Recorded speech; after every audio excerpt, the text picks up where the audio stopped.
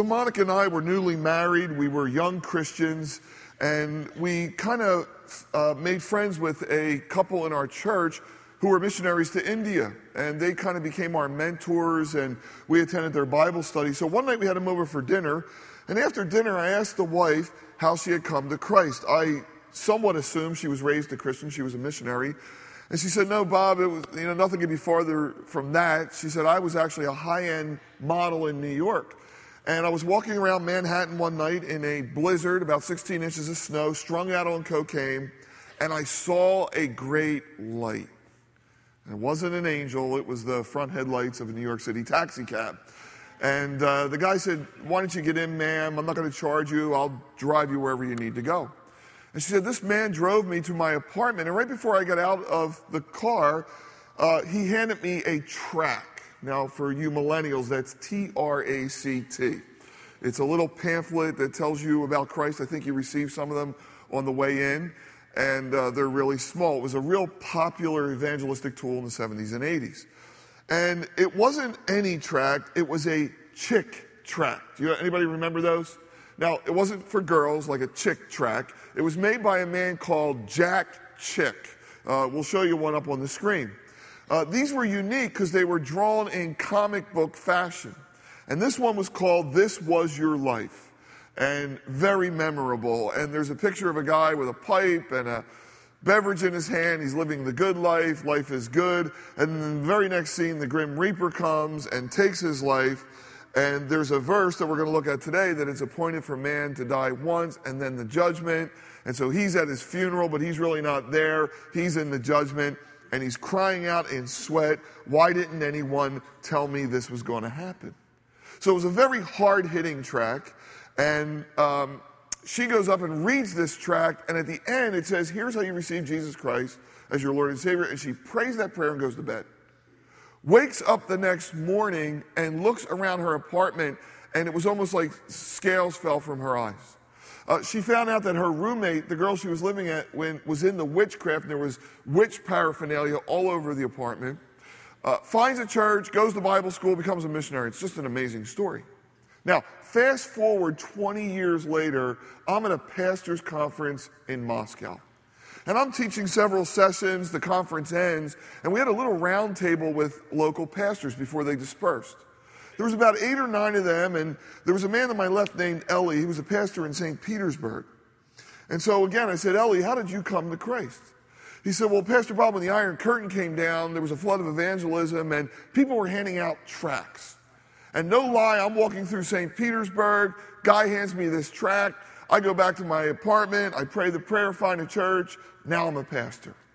And I'm like, "What was the name of that tract?" And I'm as serious can be. He said, "I don't know if you ever heard of it. It was called This Was Your Life."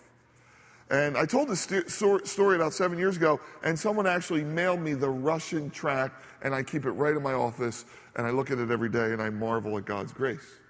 Now, am I here to tell you about tract evangelism today? No. God can use anything. God can use a message in a bottle. He normally uses the human instrument. But the reason I want to bring up this story is because I think this Jack Chick tract was based on something that is very sobering to all of us. And it's actually the scripture we're going to look at in Hebrews chapter 9, verses 27 and 28 this morning, where it says, "It's appointed for man to die once, but after this the judgment. So Christ was offered once to bear the sins of many, and to those who eagerly wait for him, he will appear a second time apart from sin for salvation." If the Bible's clear on anything, it's clear on this. You and I have received one and only life. Life is precious. It's wonderful. It's beautiful. But we get one. We get one shot at this. And the second thing the Bible's clear about is that one day, as created beings, we will give an account of this life to a creator. Again, this couldn't be more clear, and yet people don't want to talk about this. People don't want to talk about one day this life will end. I'll prove it to you. Wherever you go today, barbecue, maybe a kid's baseball game, as people gather around you, start talking about death and see what happens. You will be alone within 5 minutes. Because seriously, people are like, life is too hard. Let's think happy thoughts. We don't want to think about death. And yet for everybody in this room, on God's day timer is the day, month, and year when you will leave this earth. It's a very sobering truism.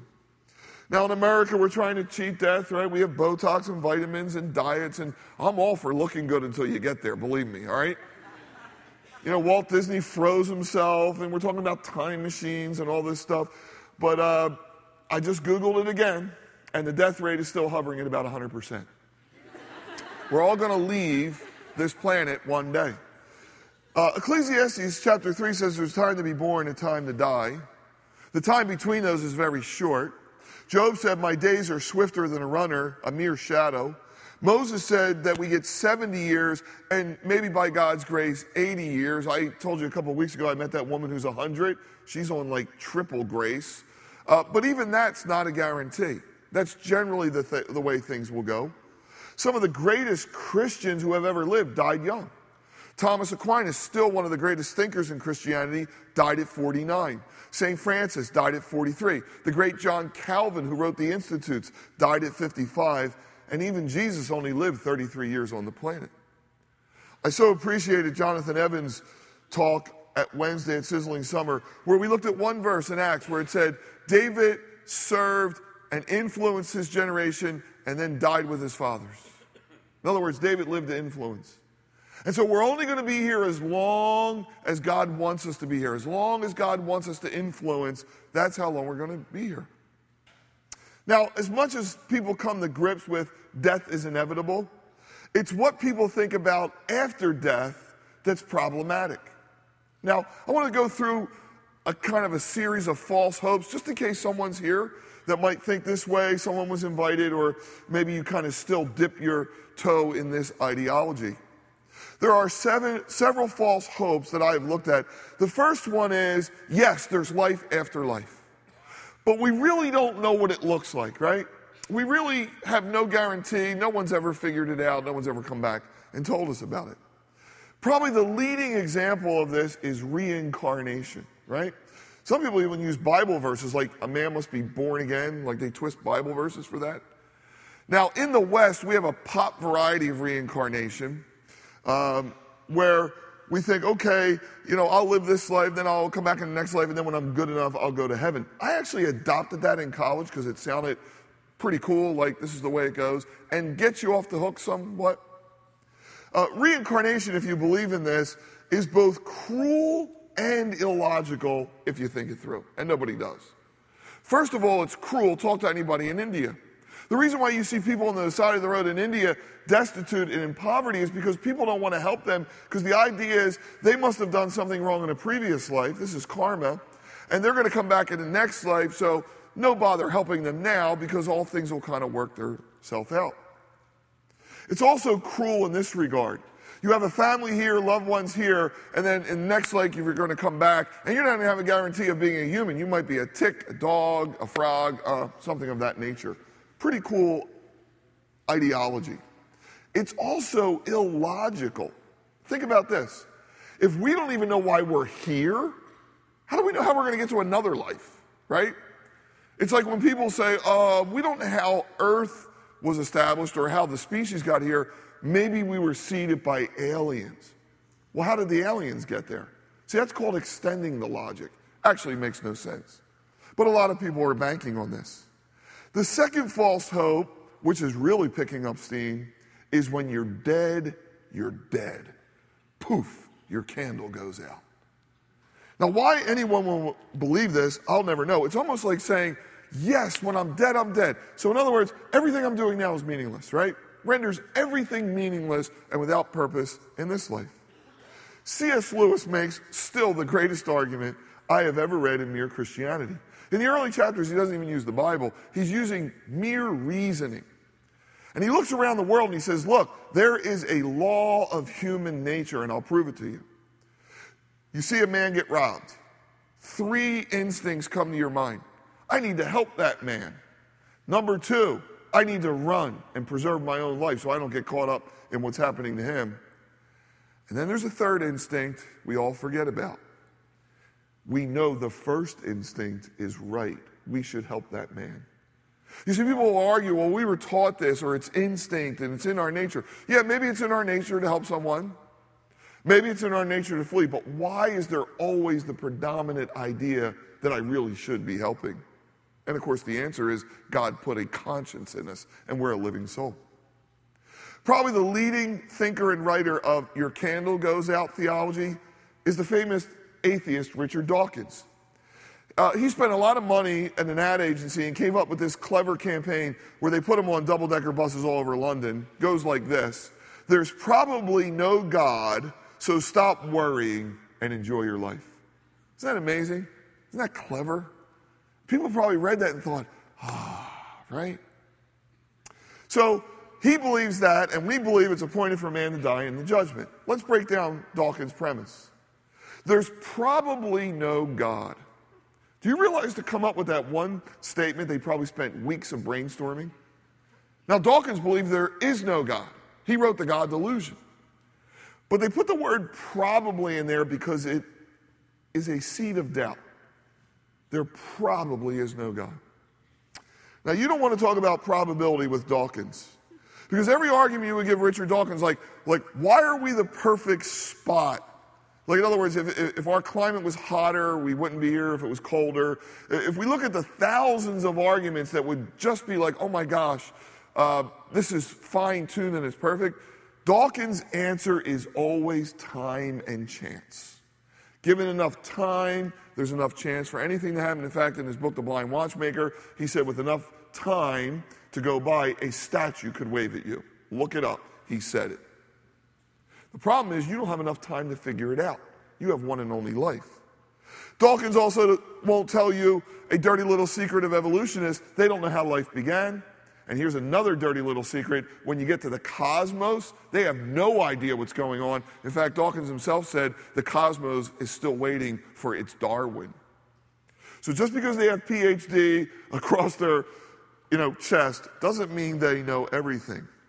But here's the other problem with probability. There are avowed atheists who were like Dawkins, who tried to disprove the probability of God and then flipped the other way and followed Christ, and now are the greatest apologists of the faith. One of them is Lee Strobel, who wrote The Case for Christ, now a movie, Francis Collins, The Language of God, and Josh McDowell, who's been to several Sizzling Summers, evidence that the man's a verdict. So if you're going with probability, you shouldn't go with Dawkins. What about this phrase? Stop worrying. Stop worrying. See, Dawkins has a wrong view of God, like God is a big judge in the sky, and he wants you to live an aesthetic, mundane life, and then he's going to judge you. And I'll get to that in a moment. But it's this last phrase that kills me, and start enjoying your life. Do you know why Dawkins can enjoy his life? Because he lives in the West, where the rule of law and Christianity was the seedbed for the lifestyle we all have today, whether you're a believer or not. Dawkins can enjoy his life because he lives under common grace. The rain falls on the just and the unjust. And many have fought wars so Richard Dawkins can have his freedom. But what Richard Dawkins isn't telling you, because he's a brilliant scientist, he's a brilliant writer, he's a crummy philosopher.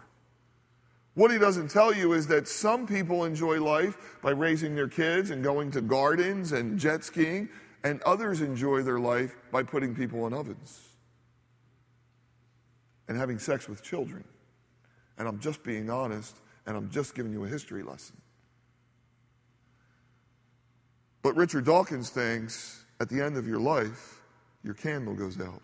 Again, C.S. Lewis in Mere Christianity said if you look the world over, there is a morality. And the morality is a lot more succinct than you and I think. Lewis said in some cultures you can have one wife, and in some cultures you can have 4 wives, but in no culture can you have any wife that you want. There's a universal law of morality because there is a moral law giver. The third false hope is what I would call a bevy or a shopping cart of second chance options. This is really popular. In other words, we couldn't get it right here, but in the afterlife, if there's a God, he'll give us a second chance, right? The Catholics nailed this with purgatory. Purgatory is like a halfway house where if you weren't as bad as Hitler or as good as Mother Teresa, you'll go there, and enough people buy indulgences or pray you out, or you spend enough time, you'll get to heaven one day. Protestants have their version of this called universalism. They even have a Bible verse for this. This is the idea that Christ's atonement was so lofty, everyone's going to heaven one day. And they'll quote the verse, of course out of context, that one day every knee will bow, every tongue will confess Jesus Christ is Lord. And then the fourth option is like a silly option, that the afterlife is an enhanced earth sans God. So for Frank Sinatra, it was the great casino in the sky. If you like golf, you'll be golfing all the time. Muslims will have 70 virgins. And there's a garden variety of this type of thinking. But you know what I like to put my hopes on? Someone who actually said they were in heaven, came down from heaven, and went back to heaven. And the only one who ever came and told us from beyond the grave. To me, Jesus Christ has the words you can take to the bank. And I want to read you what he said in Luke chapter 16. To me, is still the greatest truism about life after life. Jesus said there was a certain rich man who was clothed in purple and fine linen, and he fared sumptuously every day. He was living the good life. And there was another man, a beggar, named Lazarus, full of sores, who was laid at his gate, desiring to be fed with crumbs from the rich man's table. Moreover, the dogs came and licked his sores. So it was that the beggar died and was carried to the angels in Abraham's bosom. And the rich man also died and was buried. And being in torments in Hades, he lifted up his eyes and saw Abraham afar off and Lazarus in his bosom. And he cried and said, Father Abraham, have mercy on me, and send Lazarus that he may dip the tip of his finger in water and cool my tongue, for I am tormented in this flame. Abraham said, Son, remember, in your lifetime you received good things, and likewise Lazarus evil things. But now he is comforted, and you are tormented. And besides all this, a great gulf is fixed between us, so that no one can pass from here to there, and likewise. He said, I beg you therefore, Father, that you would send him to my father's house. For I have 5 brothers, that he may testify to them, lest they also come to this place of torment. And Abraham said, They have Moses and the prophets. Let them hear them. And he said, No, Father Abraham, but if one goes to them from the dead, they'll repent. And he said to them, If they do not hear Moses and the prophets, neither will they be persuaded, though one would rise from the dead.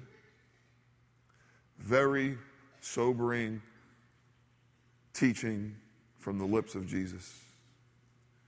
And when you look at this, it's fascinating. I want to tell you a few things about this rich man. This rich man, like so many in America today and around the world, never thought about life after life. And we can get caught up in this. Everything's about now, everything's about today, everything's about going for the gusto, everything's about how long can I live. And this man falls in the category of so many people we know thinking we got to milk everything out of this life because this is all there is. He never thought about the next life. He was like the man who God had blessed, and he said, what do I do with this blessing? I know what I'll do. I'll build bigger barns. I'll get the next thing because somehow life has turned out favorable, and this is all there is. Now, contrast that thinking with the thinking of Jesus. Jesus said this, Blessed are you, speaking to his followers, who have given up houses and lands and mothers and fathers for my name's sake. You will receive 100-fold in this life and the life to come. Jesus talked a lot about the next life. Probably most specifically in Matthew chapter 6, where he said, Do not lay up for yourselves treasure on the earth, where moth and rust destroy and thieves break in and steal, but store up treasure in heaven, the next life, where moth and rust don't destroy and thieves don't break in and steal. For where your treasure is, your heart will be. Now, preachers have used this text to guilt people into giving for the ages and have missed the point. Randy Alcorn nails this. He writes more about eternity than anybody I know. He's got the classic book on heaven. He has a small little book we have in the bookstore called The Treasure Principle. Listen to what he says about Matthew chapter 6. He said, giving jumpstarts our relationship with God. It opens our fists so we can receive all that God has for us. And when we see what it does for others and for us, we open our fists sooner and wider when the next chance comes. So we just had an offering a few minutes ago.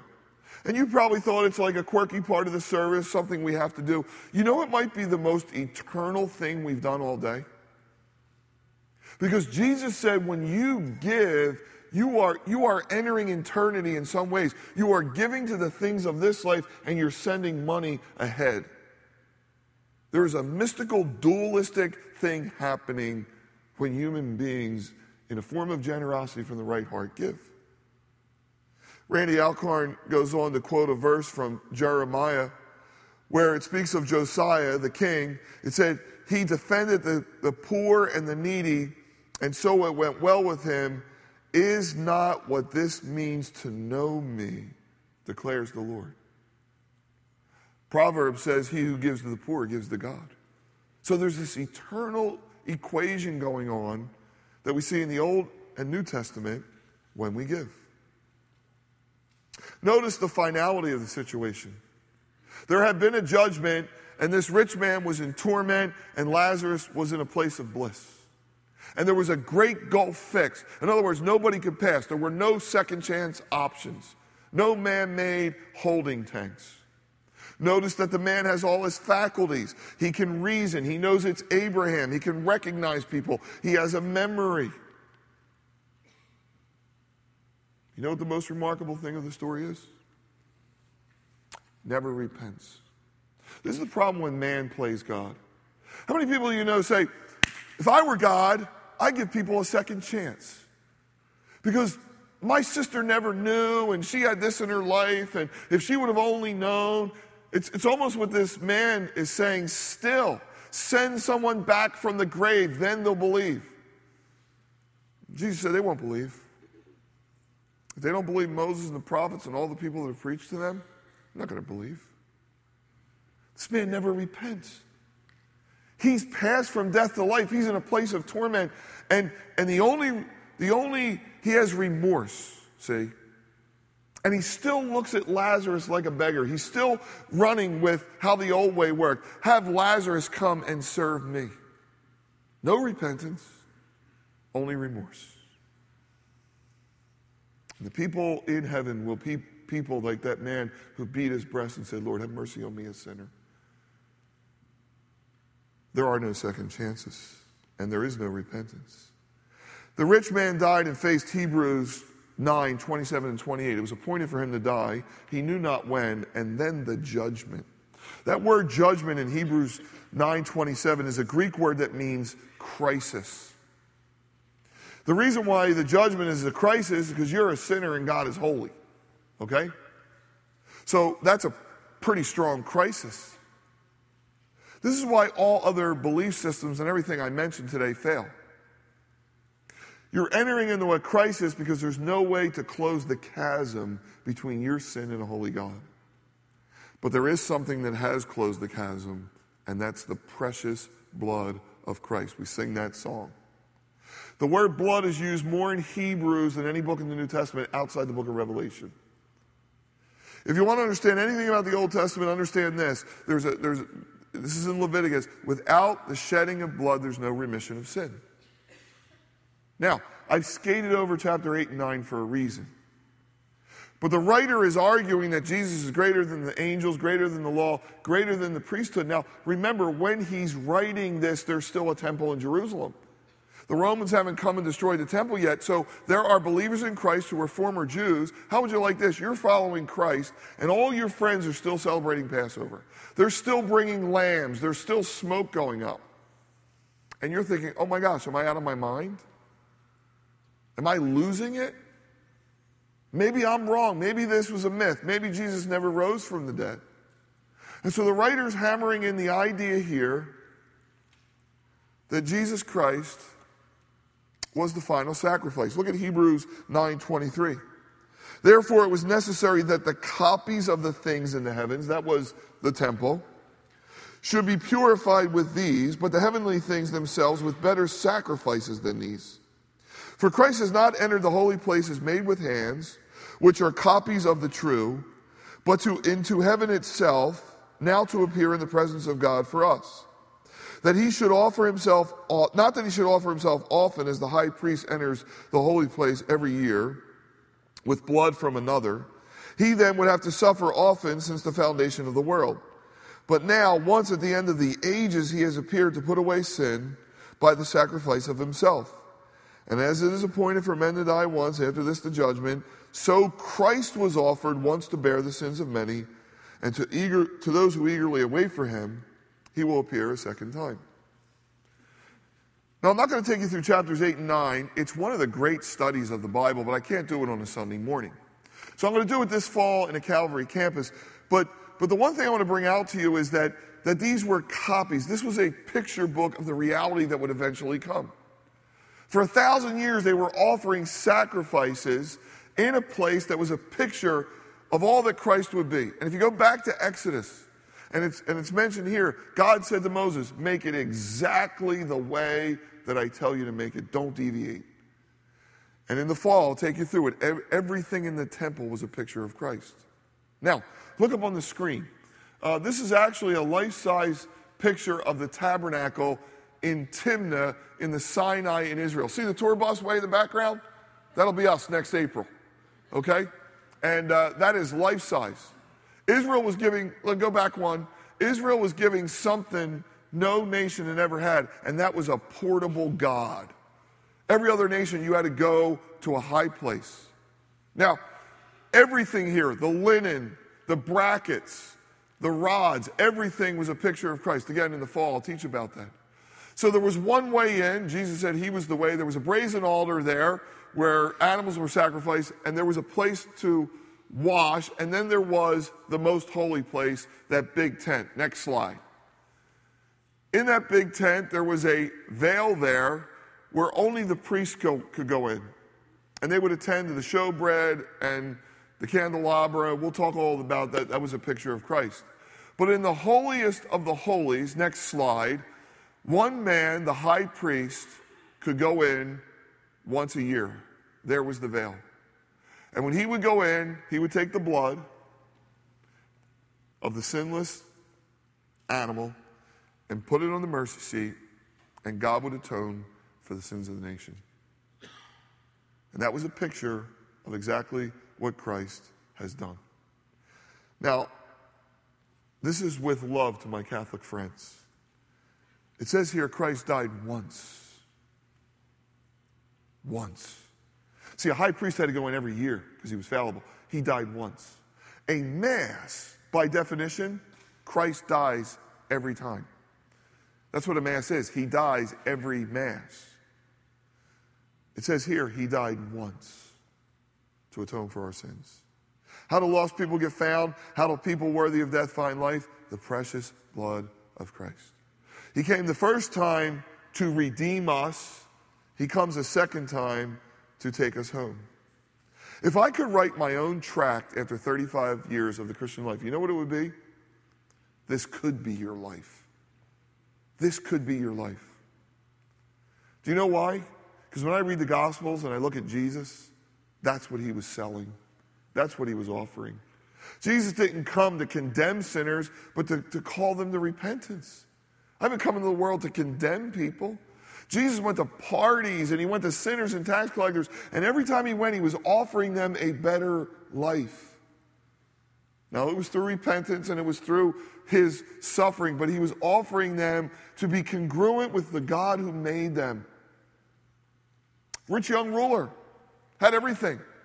Wealth, fame. He even acknowledged, I have everything. How do I get eternal life? Here's what Jesus offered. Get rid of all that. You've already had that. It hasn't worked. And follow me. Imagine if that guy followed him. May have been the 13th disciple. May have changed the world. He told his disciples, drop your nets. Fishing's great if you're called to fish. I think you guys are called to fish for men. John, drop your net. You're going to write a book that people are going to read to 2017. You guys are going to change the world. Hebrews 11. There's not a person in Hebrews 11 that would have had it any other way than God orchestrated. You think Abraham's like, man, I should have stayed in Babylon. Could have visited the Hanging Gardens, drank beer. Gosh, I'm sorry I ever did this. You think Noah's sorry that he built an ark? This could be your life. See, that's the gospel I understand. The God who comes and says, you're living way beneath the way I made you. And if you'll humble yourself and acknowledge who I am, I will give you a life that you'll never believe. Now, it's not a life devoid of suffering. It's not you can have your great life now. It's a life where here and in the life to come, we get to walk with the living God. This is the life Jesus offered, day by day. We live in a culture where we idolize celebrities and famous people, and I look at some of these people and I think, how sad is this? I was reading about an athlete where when the season ends, a big truck pulls up and gets all his fancy $200,000 cars and trucks it all the way back to his home. And I'm thinking, who in the world would want to keep up with all this? Oh my gosh, I got to get up today and buy another luxury sports car. Like what could be more sad than that? And then I think of all my colleagues and friends in 35 years. I think of all the stories I've seen at conferences and via video and the books I've read of people that have done great things in the kingdom of God who wouldn't trade one day just to drive a fancy sports car. The book Harvest is the story of Calvary Chapel. The subtitle says, Gang Members, Drug Addicts, Mental Patients, Society's Rejects, Chuck Smith's Amazing Story of Calvary Chapel, and the pastors that God called. These are pastors, and many of them pastored some of the largest churches in America. What's ironic is nobody ever thinks about the man who co-authored the book with Chuck. His name is Tal Brook. I've met Tal. Tal was brilliant, raised by wealthy parents in Georgetown, the only child. They sent him to Georgetown, and then he went to Cal Berkeley. He came disillusioned with life like many in the 60s and kind of dropped out of life and traveled to India, where he got in the inner circle of Sai Babi, one of the most influential gurus at the time in India. And he tells a story how he was at a kiosk in India, and I just want to read this because it's just remarkable. He said, I blotted my forehead and opened a recent copy of Look, Time and Newsweek magazines. Full-page photographs held me spellbound. Sweat dripped down my arms as I stood holding these magazines in a hot, crowded South Indian bazaar. I was at a roadside stand near Bangalore bus station in Mysore state.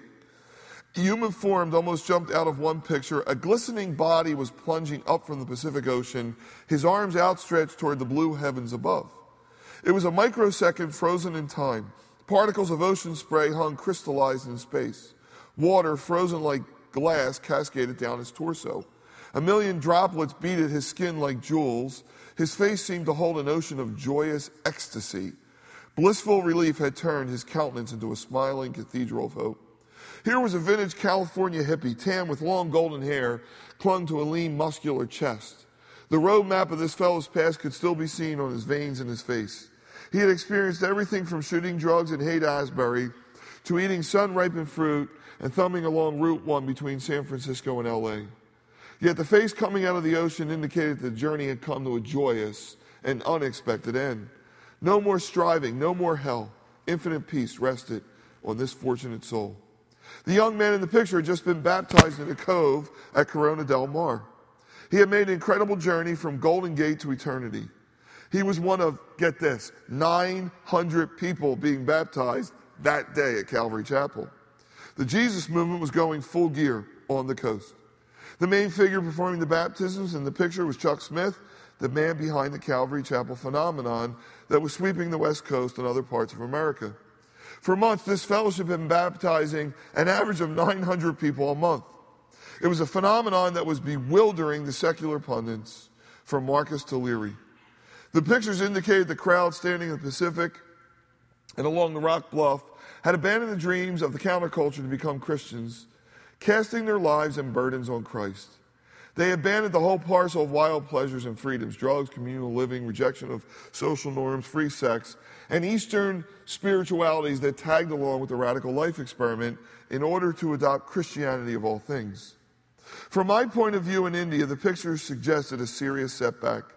The old world biblical view with its black and white paradigms was getting a new foothold. Why? Sooner than I dared to think, I would know the answer to that question. Within a year of that quiet moment at the Indian roadside stand, I, like the fellow in the magazine, would be submerged in a lake in Charlottesville, Virginia, and come out with a new life and a smile of hope and joy. For the first time in my life, I knew real hope. Little did I know at that time, not only would I abandon my guru, but I would become a Christian. And in time, I would even end up working with the same man in that photograph, Chuck Smith. Guys, the Jesus movement hasn't stopped. It started 2,000 years ago. And we don't have 900 people being baptized on a Wednesday, but I'll bet you 900 people are getting baptized everywhere. It's never stopped. Jesus said the fields were white for harvest. It will continue until he comes a second time. A year ago for our staff, I wrote this, and I've written it for you guys, and I've done it on Sunday mornings, that God put 3 things on my heart for the next several years. Evangelism, number 1. Rethinking weekends, number 2. And we need a volunteer revolution, number 3. 6 months into this, I realized why. Because Christians don't do well in peacetime. They really don't. You know what they start doing? Whining. And there's nothing worse than a whining Christian. And I'm one of them at times. We're not good at peacetime. Give us a fight, and we're amazing. But at peacetime, we become like the Corinthians. We start whining about services. We start whining about who gets cared for and who doesn't. We start whining about doctrine. We start whining about all these things. And I think what God's saying through all this is we need to have a wartime mentality in peacetime. There's a war, guys. There's a war. It's wonderful these people got saved at tracts and photographs, but we are the conduits of grace. And there are people who are walking into a Christless eternity. And we need to ratchet up what we need to do in this age. Jonathan Evans talked about how we're salt. Did you ever drive in October by the turnpike? You'll see big salt piles. They're good for nothing, right? But boy, when you spread them out on those snowy days, it makes our lives easier, doesn't it? Warren Wiersbe said Christians are like manure. Put us together, we stink. Spread us out. We're pretty amazing. We're in a war. If you're in peacetime, you better read the manual, because this is what it's all about. I praise God for tracts. I praise God for magazine pictures, but we are the conduits.